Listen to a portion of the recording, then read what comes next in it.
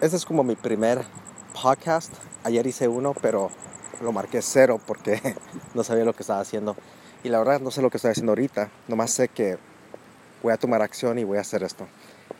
Ah, Hoy salió un amigo mío de una cárcel de inmigración aquí en México porque vino de Guatemala para México y lo agarraron. Y nomás te quiero decir hola, Noel, y qué bueno que ya saliste. Y espero que todo esté bien en Guatemala. Y yo sé qué feo es estar encerrado, porque yo he estado encerrado.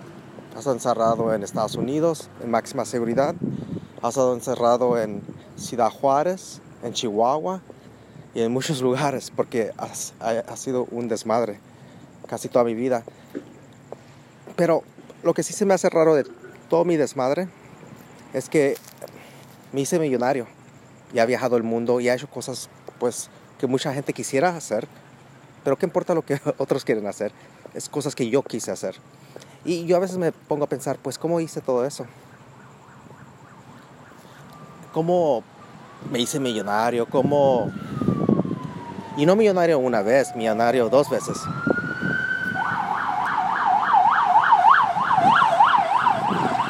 Pues,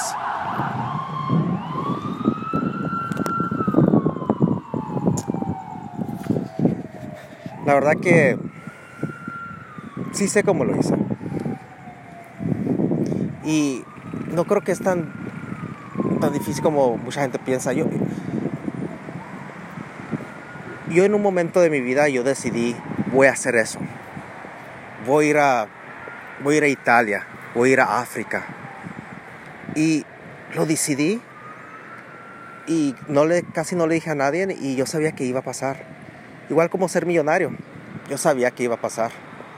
Ahora, lo que ha fallado mucho es que saco mucho dinero y después me enfiesto y lo gasto todo. Pero esta vez en mi vida yo ya hice esa decisión, que ya, eso se va a parar. Que esta vez voy a sacar mi dinero y me voy a quedar con mi dinero. Para que mis hijos y los hijos de ellos tengan dinero. Entonces, yo creo que cuando yo he hecho una decisión tan profundamente que es lo que va a hacer, algo pasa. No sé qué pasa, pero una electricidad, cosas empiezan a pasar. Conozco las personas correctas, las oportunidades correctas. Es como una energía que sabe lo que va a pasar porque yo ya hice esa decisión.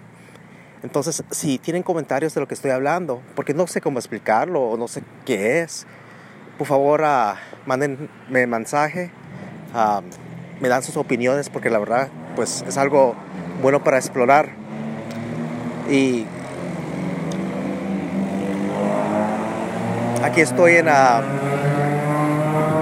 Chetumal, Quintana Roo, México. Está hermoso. El Caribe siempre es hermoso para mí.